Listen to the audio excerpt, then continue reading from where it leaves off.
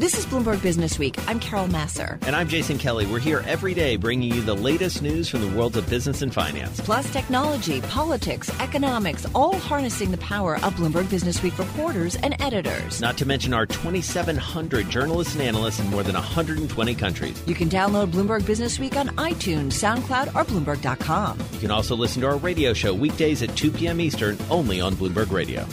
No sale. It is no sale.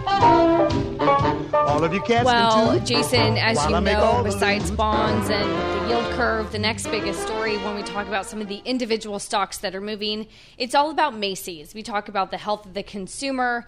This is, of course, as we await sort of Walmart and JCPenney's and some of the other big retailers to come out. So we want to take a look at department stores today. Macy's, of course, coming out with earnings. So joining us to break all this down is Jordan Holman. She's our retail reporter here at Bloomberg News, and Ivan Feinseth, Managing Director and Chief Investment Officer at Tigris Financial Partners. Jordan, let me start with you. What struck out to me, Macy's reaffirms full-year top line, but cuts that full-year earnings per share, which means something's happening in the middle of that income statement. What's wrong? So what Macy's said today is that this past quarter they had challenges with excessive markdowns with their products. The international tourism was also down, and they do rely a lot on tourists, especially at this Herald Square market. So those are some of the challenges they face. They said that they are course correcting and then they can improve for the latter half of the year, but today the market was not happy.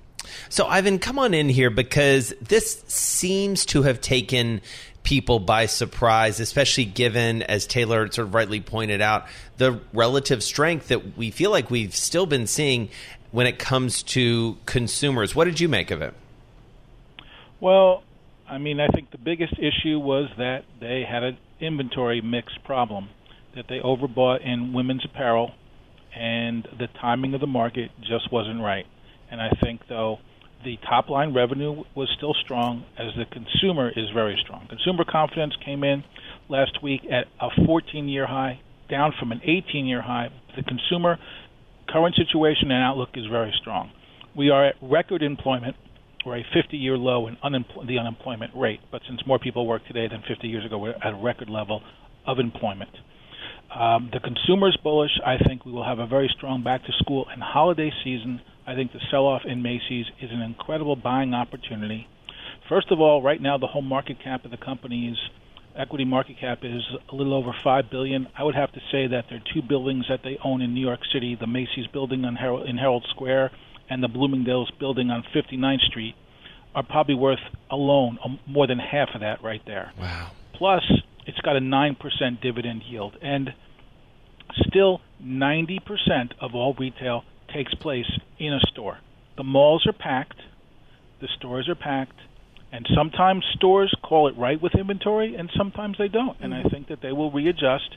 And true, with technology today, they can better time their inventory and what sells and replenishment. And Macy's has done an incredible job of investing in their omni-channel fulfillment capabilities, in their mobile applications, in really creating a better in-store experience and online experience. And, I mean, sometimes people just are not rational in the selling, and I think this is the time, and it is creating an opportunity. Yeah.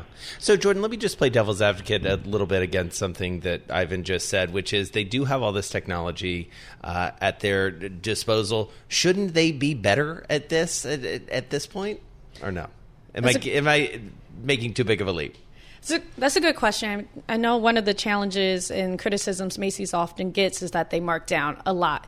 And like he was saying, it's part of retail, but they have been really clear about saying that this year they feel really confident about the fall and how strong that's going to be. Back to school should be strong for them.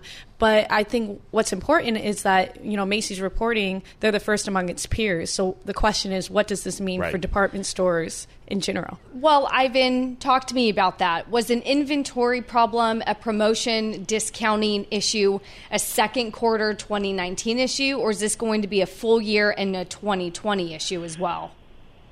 Well, I think sometimes you just call the inventory right, and sometimes you call the inventory wrong. I mean, consumers' can change very quickly. However, I do like I would call not markdowns or discounting, but their promotional pricing between their couponing, their friends and family promotions, and also manufacturers, especially in apparel, do kick in some of the discounts when they start to mark down merchandise as they get to the end of a season. So they don't fully have to absorb the lower price point. They do get either markdown money or rebates back from a lot of the manufacturers. And I think that there's just been such a negative outlook on retail. I also like Nordstrom's. I think Nordstrom's has an incredible customer experience, has invested very well in new technology, and has tried new things as far as opening up this massive men's-only store on 57th Street in New York City, on these smaller 3,000 footprint stores that are like a curated shopping experience where you can pick out outfits and then they have them made or shipped to you. So I think that the retail stores like Macy's and Nordstrom's have adopted well. I am not bullish on JCPenney. I think JCPenney becomes, unfortunately, a casualty of retail because they don't have a differentiated shopping experience. They don't have a value proposition. And most importantly, what Macy's does have, and Nordstrom's as well, is a very successful customer loyalty and membership program. I mean, the Macy's, My Macy's membership and the My Macy's credit card, which you get a lot of promotional discounts and value from, and they connect with the customers well. Yeah. As far as emailing and their applications, I think those are positive drivers. All right, we're going to leave it there. Ivan Feinseth, always appreciate your insights, Managing Director and Chief Investment Officer, at Tigris Financial Partners here in New York City. And Jordan Holman, our crack retail reporter here at Bloomberg. She's going to be busy over the next few days tracking all of these earnings. Always grateful to catch up with you as well. You're listening to Bloomberg Business Week. Jason Kelly and Taylor Rakes here on Bloomberg Radio.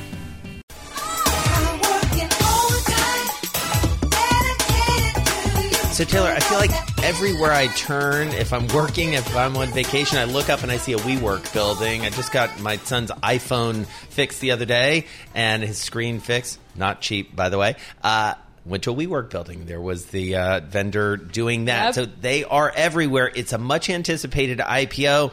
But let's break it down and understand what it means as a company, but also what it means, as you rightly pointed out, Taylor, in this market. Ellen Hewitt is with us. She is startups reporter for Bloomberg.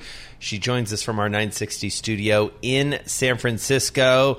All right, Ellen, help us understand sort of the basics here, because we look at this, we see a fast-growing company, but it's losing a lot of money. How does that go going forward? Great question. I think if you were to ask WeWork, the way they want to frame it is, look, we have a great business. It is growing super quickly. We're expanding all over the world. People want our product. There is a huge addressable market available to us, and we've just barely gotten started.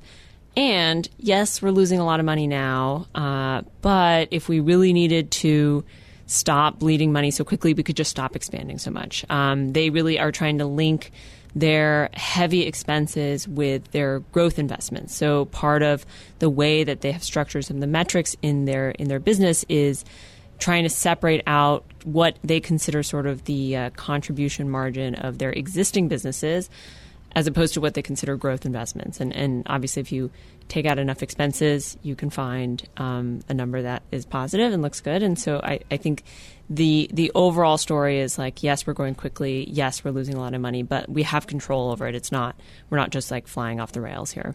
Ellen, you and I spoke Monday night on Bloomberg Technology, and we talked a lot about a $47 billion valuation. In today's filing, did we get an updated valuation number? And if so, what does it look like?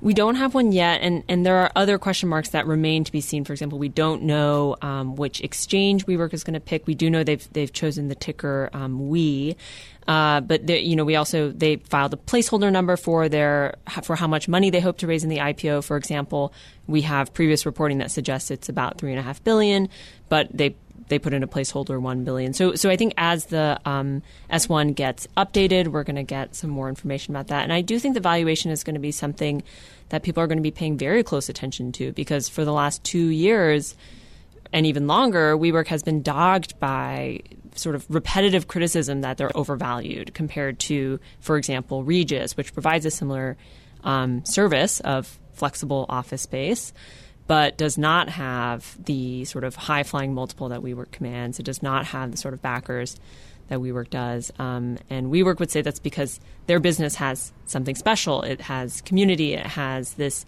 growth energy. The CEO has once described their valuation as based more on spirituality than on any sort of multiple. So you can see why people might raise their eyebrows. And I think people will be looking very closely to see what the public markets say this company is valued at.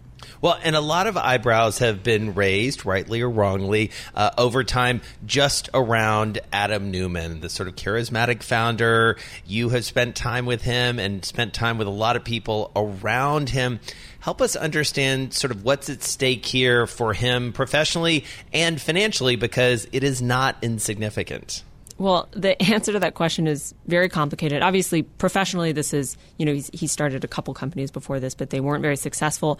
WeWork is by far, his major professional achievement, and that is by no means to take away from it. I think he has been seen, rightfully so, as a very visionary leader, very charismatic, as you pointed out, huge personality, someone with a very bold vision. People have reported about how well he's gotten on with Masayoshi Son from SoftBank, for example. I think people consider them cut from the same cloth. These people who dream very big, have these big business ideas, and are very tough during their deal making. And yes, at the same time, the answer of how his financial stake is tied up in WeWork is actually very complicated, and we've discovered today even more complicated than we thought before. So there had been previous reports about how he had ownership stakes in buildings that WeWork had been leasing. Very complicated. There was actually a whole new financial unit named ARC that was created early this year in part to resolve that conflict of interest. But today we read about a lot of other stuff. For example, WeWork had been giving loans to Adam Neumann since 2013, various things to help him sort of get by in life. And then he also has a line of credit with banks separate from that. He also was given a $42 million share incentive grant of shares in WeWork in order to get the company to IPO. There's different performance requirements, including getting to IPO, hitting a certain public market cap, that kind of thing. And then that actually turned into a loan. It's all very complicated. Right. The point is he's very tied up in this company. And I think some of the decisions he's made suggest that he has a lot of confidence in the future performance of WeWork as well. For sure. Well, we have a lot of confidence in you, Ellen Hewitt. Great stuff. Startups Reporter. I was looking just at your ticker, your bio page today on the Bloomberg, and you are everywhere. This is the biggest story, one of the biggest stories of the day, even amid a big market meltdown. We know we'll be in touch as this one goes along, because it's certainly a bellwether of sorts in the world of unicorns. Ellen Hewitt, startups reporter for Bloomberg, coming to us from our 960 studio in San Francisco. Well, come on, everybody, take a trip with me. All right, so let's dig into all of those ugly numbers that Bob Moon so nicely laid out for us in terms of what's going on in the market and get a little bit of perspective around it. To do that, we have Lamar Villery back with us. He is portfolio manager for the Villery Funds, overseeing about $2 billion down there in New Orleans. He's here with us in New York City today, where, Lamar, you and I were joking, people are complaining about humidity, and you and I are saying, you don't know humidity. Yeah, it's dry as a bone up here. I don't know what anybody's talking about. All right. Well, people are sweating a little bit on the markets today, though. See what I did there? Because they're worried. How worried should people be, given what we've seen in the broader market, these signs of recession? What do you make of this today? I think they should be exactly as worried as they were yesterday or the day before. I don't think, yes, this is historically been a predictive signal, but I think if people take a step back and say a predictive signal of what? It's a predictive signal that there may be a recession in the next year or two, which I would have said most people would say is a reasonably likely situation yesterday or the day before, as well as, okay, so if that's right and there is going to be a recession, what does that mean? And historically, that's about a 12-month period. So, it might signal that there's a recession coming, but we thought there might be one coming yesterday. And when it does come, we don't think it's going to be any worse because there's an inverted yield curve for 3 seconds during the day. Well, not only is there let's say on average, a 12 to 18 month delay from an inversion to a recession. But we have a story out on the terminal that the equity market actually continues to rise following the next 2 to 3 months after the curve inverts. So do you use opportunities like this for a buying opportunity if you think, even though we inverted, stocks can still rise in the next coming months? Absolutely. No, I think, one of the nice things about being an active manager versus a passive manager is we can, we don't think of ourselves as market timers, but we can take advantage of opportunities where a passive investor can't. So, we look for opportunities like this or for example, like we did in the fourth quarter, where we really had, sustained down market period, to go ahead and find some interesting stocks that we've been wanting to buy, but frankly didn't check the boxes in terms of valuation. These can be great opportunities. So we enjoy some volatility. It works out nicely. When you talk about valuation, sorry, Jason, let me just jump in here. According to our Bloomberg Intelligence fair value model, S&P fair value is at a 2,900. Right now we're at a 2,945. So do things still look, I guess, no longer overvalued, but fair or undervalued? Yeah, we don't think the market's as frothy. It seems like the market's frothy because it's been going up for so long. But you're right. When you look at the valuations, it's not cheap. Now, there are cheap stocks and there are opportunities, for a manager who's really looking for individual unique names. But on the whole, we don't think the market's overvalued. We think the economy looks solid. So might there be a pullback in the next 2 years? Absolutely. Today being a perfect example.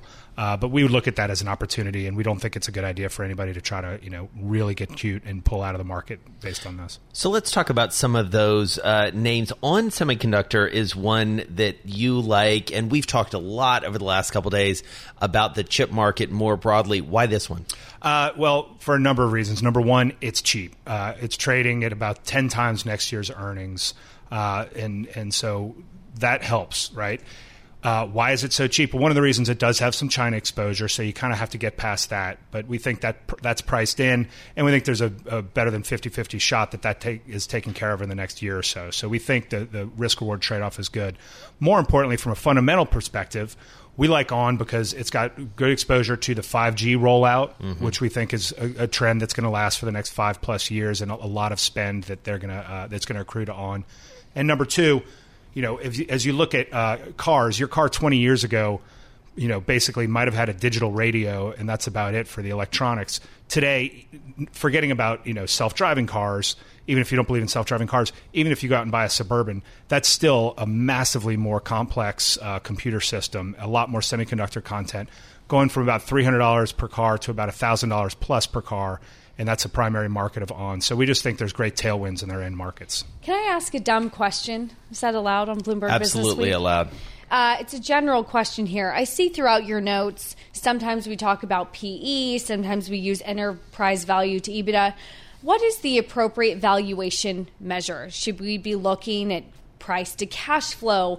What preferred method do you use?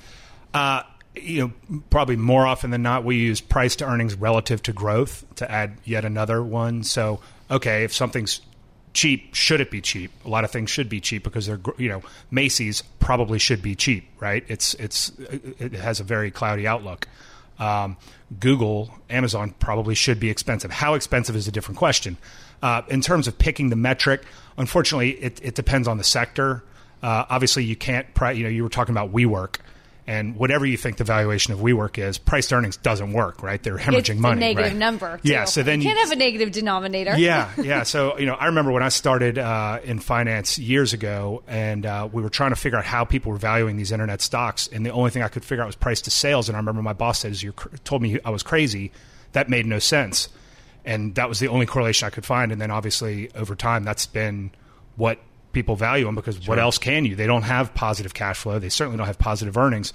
So it sort of depends. And sometimes you look at an industry and it looks really cheap, but it's cheap for a reason. All right. I want to ask you about one more name real quick, which is Roper. ROP is the symbol. This is an industrial name? Is it kind of?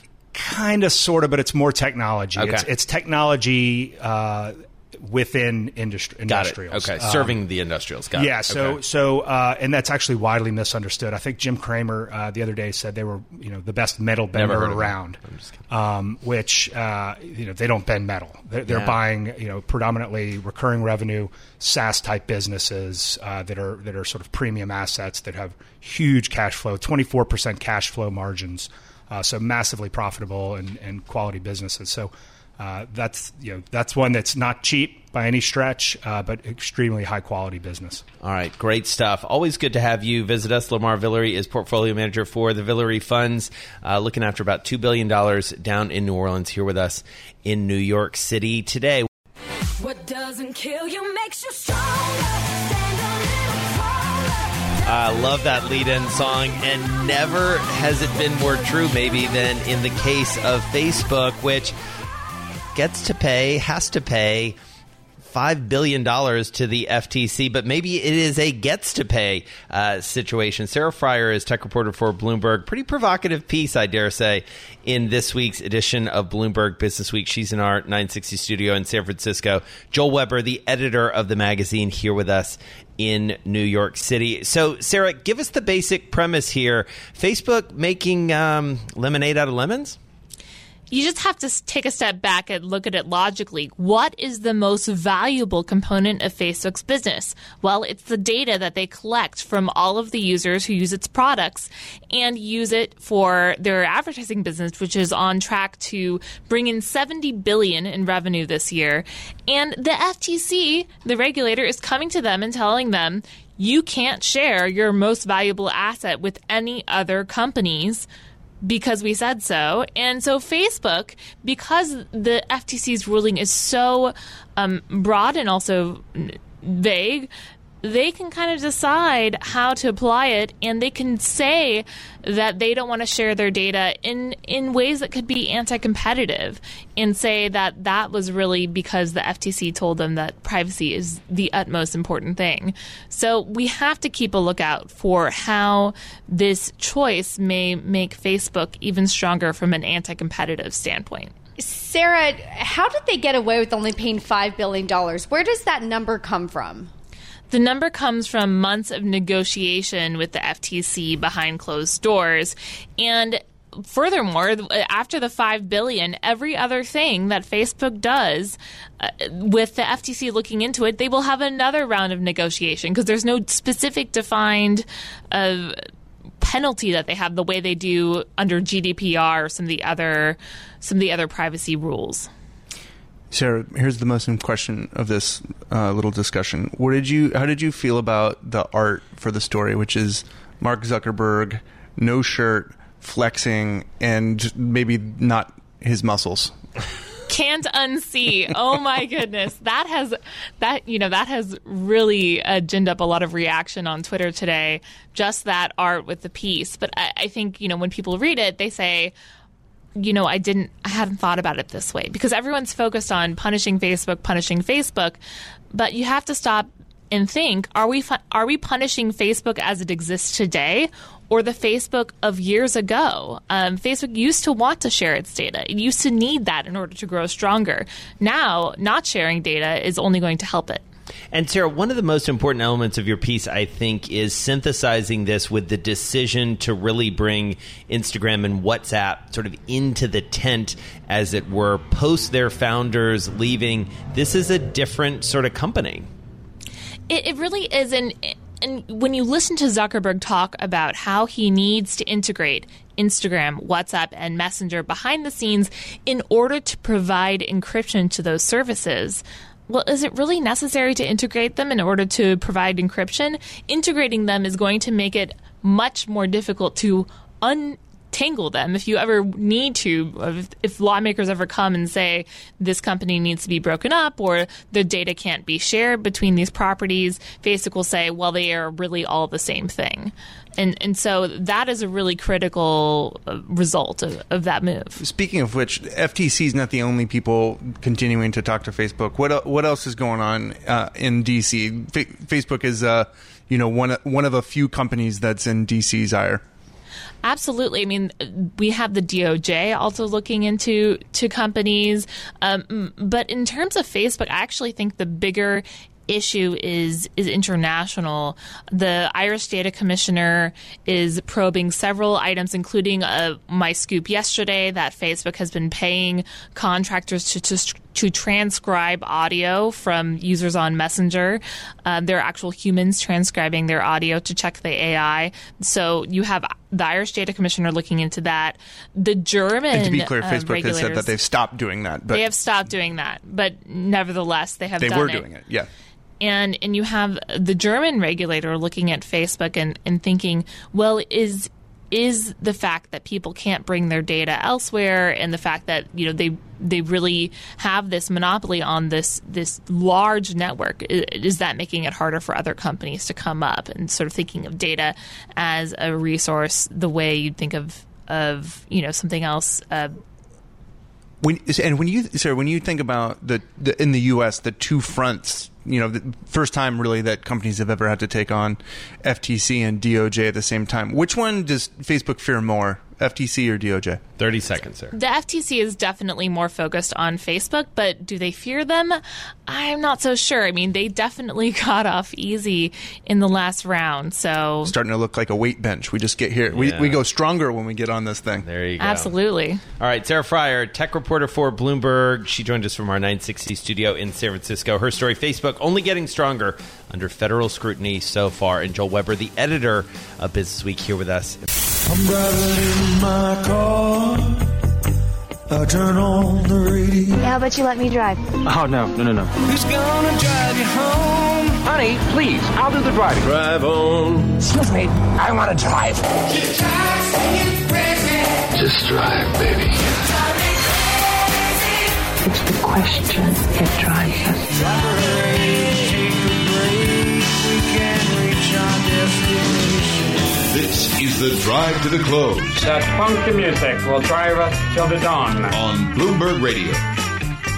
And it is time for the Drive to the Close on a very busy day of trading, to say the least, trying to make sense of it all here at Bloomberg Business Week. And so we turn to one of our pals, Ryan Dietrich. He is senior market strategist at LPL Financial, looking after $659 billion, that firm is. He joins us on the phone from Charlotte, North Carolina. All right, Ryan, I'm going to take a deep breath and just ask the question, what's going on out there?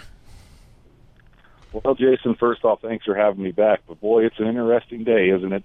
I want to take a step back here.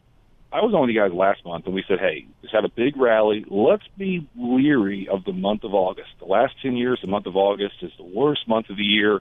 We always have these weird events happen in August for whatever reason, whether it be 1990, Iraq invades Kuwait, 97, the Asian contagion, 98, long-term capital management, 2011, U.S. debt downgrade, 2015, China surprise devaluation. You get the drift. All of a sudden this year, what's happened? Well, the China stuff has flared up, the inverted yield curve. And honestly, after almost a 30% bounce from the lows of Christmas Eve, a 20%, the best start for stocks since 1997, we said, hey, we could have a rocky August. And my, oh my, it's sure happening, isn't it? Ryan, as we take a look and you see equities selling off 3% across the board, what are the correlations that you look at to gauge sentiment? So on one hand, you have a VIX, but it's only 22. We're not printing a 30 or a 35. You go over to yen, you're seeing a 105 print that's drifted stronger from a 106 handle yesterday. What are the key correlations that you look at? Well, that's right. I mean, the VIX, like you said, it's not having that spike up to the 40 level that we've seen at previous major lows. But, I guess we like to see what are people doing with the real money, right? Earlier this week, or I guess just yesterday, the Bank of America Merrill Lynch survey came out. We've seen that looks at surveys of $650 billion of fund managers are doing. Record number of hedges. Think about that. So people are hedging more than they've ever hedged before. And you look at just flows. I mean, we've continued all year. We've seen flows out of equities and into bonds, and we're seeing some really high numbers there. The AAII Sentiment Poll, another favorite of ours, the highest number of bears since December of 2018 and February of 2016. Not the two worst times to be a contrarian. So, there's definitely a mixed bag, but no question after this, really, especially after today, the sentiment is definitely getting very sour. And it's really neat about yields, right? At the start of the year, everybody thought the yields were going to go higher. Clearly, that has not been the case. Now we've got $15 trillion negative yielding debt around the globe. Continued kind of thought that, hey, now everyone's on the other side of that boat, other side of that trade, thinking yields are just going to continue to go lower. The inner contrarian in me really thinks, wow, it wouldn't be something if yields, especially today, the day the yield 210 yield curve inverts, that maybe we can finally start to see yields form some type of a low. We do think that's quite possible. All right, so what do you do here, Ryan? I mean, if you're an everyday investor, you're looking at it, you don't have the technical acumen that you have, you don't have the experience that you have, it's hard to not get at least a little rattled by a move this big. So what's your advice? Well, you're right, Jason. I guess don't panic. As of this second, S&P still up 13.5% for the year. Yeah, we were up 20% not too long ago. But, the yield curve, this is what everyone's going to be talking about, right? The inverted yield curve, the 210. I mean, just be aware. I want listeners to be aware. We looked at the last 5 cycles, the last 5 times that yield curve inverted ahead of a recession. It took 21 months on average before a recession started. Looking at stocks were up 22% on average at the peak after the yield curve inversion. In the late 1990s, S&P gained almost 40% from after the inversion until the ultimate peak. So, yes, an inverted yield curve is a concern. It shows you're late in the cycle, but it is by no means a reason to just sell everything and hide under your bed and go to cash. We still think, when you look at the economy, U.S. consumer is still strong. I mean, I understand the global economy is definitely slowing. U.S. economy is still in pretty good. U.S. consumer is still in pretty good shape. And last I checked, they make up about 70% of GDP. So we just don't see a recession here in the United States. Rockiness happens, pullbacks happen, and that's where we are right now. But there's still reason to think at the end of the year, 3,000 is our fair value target. We think S&P definitely can be up around there by the end of the year. So talk to me about that. If 3,000 is fair value, and right now we have a 28.48, what sector is the least valued or the most undervalued at which you'd be a buyer? Right. Well, we really like value here. I'm fully aware value relative to growth has done very poorly, specifically probably because the yields have gone lower. It's really hurt financials. But banks had some really good earnings recently. And we think, again, looking at that Bank of America sentiment poll that I just mentioned, they're looking at some of the lowest level of bulls in value we've seen in about a decade. And that makes sense. So from a contrarian point of view, value really could offer some opportunity here. At the same time, at LPL Research, we've been saying for a couple of months now, we could have maybe a 10% correction during this third quarter, which is usually the worst quarter of the year. We're actively looking at the cyclical names, technology, financials, industrials. We don't think this bull market's over, and we're going to be looking a little bit more weakness here to potentially add to those cyclicals and value, or 2 plays the rest of this year that we're a little bit overweight. And so when you look at tweets about the Fed, you look at Hong Kong protests, you look at back and forth over China trade, are there any of those that sort of pop to the top of your list in terms of things to watch, especially closely, Ryan? Yeah, all those are important. And let's not forget Argentina losing 38% of their stock market in one day. My goodness, who would have thought that could ever happen? So, that kind of collage, all those. Just today, 17-year lows in industrial production for China, 27-year lows in GDP. We've got the potential recession in Germany taking place. Really, the big worry that keeps us up at night is just that global slowdown. But the thing to remember, the rest of the globe has never pulled the United States into a recession. Normally, it's the United States is in a recession, pulls the rest of the globe, and we're still not seeing that yet. But clearly, a potential policy mistake out of the Fed and a global slowdown, hey, those are the 2 things everyone's talking about, and those are the 2 things we are most worried about. Yeah. All right. Well, some great thoughts. Thank you so much. As always, Ryan Dietrich, Senior Market Strategist for LPL Financial. Thanks for listening to Bloomberg Business Week. You can subscribe to the podcast on iTunes, SoundCloud, or Bloomberg.com. You can also listen to our radio show every weekday at 2 p.m. Eastern, only on Bloomberg Radio.